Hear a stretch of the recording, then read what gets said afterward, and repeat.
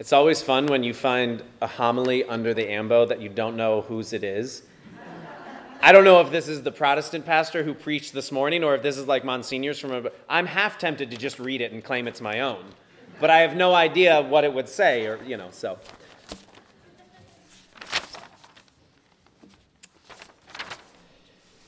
Get behind me, Satan, as well as get away, Satan, are both phrases spoken by the Lord and recorded in Scripture. One is addressed to the devil, while the other is addressed to St. Peter as if he were the devil. Seems like harsh, not very nice, not inclusive language for the Lord to use. But the Lord knows that sometimes our desire to follow him gets distracted by other voices in our lives. So Jesus wants his people to be peoples of extremes when it comes to resisting sin. This is why he speaks so harshly to St. Peter and the devil. For he has created both St. Peter and the devil. So God loves them both the same. The response they give back to that love is the difference. So God regards both the devil and St. Peter the same, in that they are his beautiful creatures whom he created and therefore he loves. However, just because he has created them does not mean that he will allow anything in creation to stand in his way. He knew that he would have to bring redemption, and in order to do that, he could not let anyone stop him.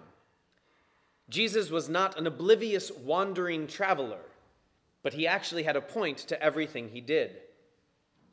So maybe it sounds like the Lord is being a bit extreme in calling one of his disciples Satan. But let's look at Jesus' words and see that Jesus follows his own advice in the gospel. He says in another part, if your hand causes you to sin, cut it off. And he also says, unless you come to me, hating your mother and your father, your sister and your brother, you cannot be my disciple. So we see that when necessary, Jesus uses division when it serves the purpose to separate people from sinful behavior. We cannot come to the Lord allowing anything to hold us back. So if there is anything about us that does not allow the Lord's glory to shine, then we should proverbially cut it out of our lives. Jesus is not actually endorsing elective, harmful, non-necessary appendage removals. However, he is saying that we must be willing to go to drastic measures to distance ourselves from sin, even if that means distancing ourselves from something that we feel is integral to our personality. So when I say that Jesus follows his own advice, I mean this. He is not willing to let heavenly or earthly things stop him from accomplishing his task. If the obstacle comes from a divine origin, meaning that of a fallen angel, Jesus is willing to stand against things made in heaven that resist his will. And when he turns to Peter, his chosen one among the 12, he makes it very clear that Peter is not necessary for salvation. If Peter chooses, he can assist the Lord. But if he chooses, he can also work against the Lord and his plans. So Jesus uses severely drastic language to make his point. That whether we think we cannot change or there are obstacles in our lives that are standing between us and holiness, we should be willing to do anything to remove them from our lives. Yet so many of us aren't willing to go that far.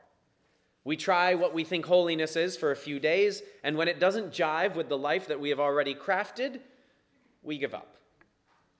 We get into a pattern of being comfortable with a certain amount of sin in our lives, a certain amount of discord, a certain amount of dysfunction. That is why out of the billions of people that have just existed in the last 2,000 years, only a small handful are known as saints. This is because to become a saint requires a heroic amount of virtue, not just the regular amount most people are willing to give. So to aid us in our journey through life, the church gives us Lent every year as a time to shake ourselves out of whatever state we might find ourselves in, knowing that the Lord always wants to draw us deeper into himself. Be very clear. We will hear one of two things after we die. When we go to our particular judgment, we will either hear, "Welcome, my good and faithful servant. Enter into my rest." Or we may very well hear the words, "Get behind me, Satan." For just as through the disobedience of one man, the many were made sinners, so through the obedience of the one, the many will be made righteous. This Lent is an opportunity for us to choose one small thing and change it. Allow the Lord's grace to shine in your life through the observances of prayer, fasting, and almsgiving, and be transformed in your heart and in your mind, and be fully converted to the Lord.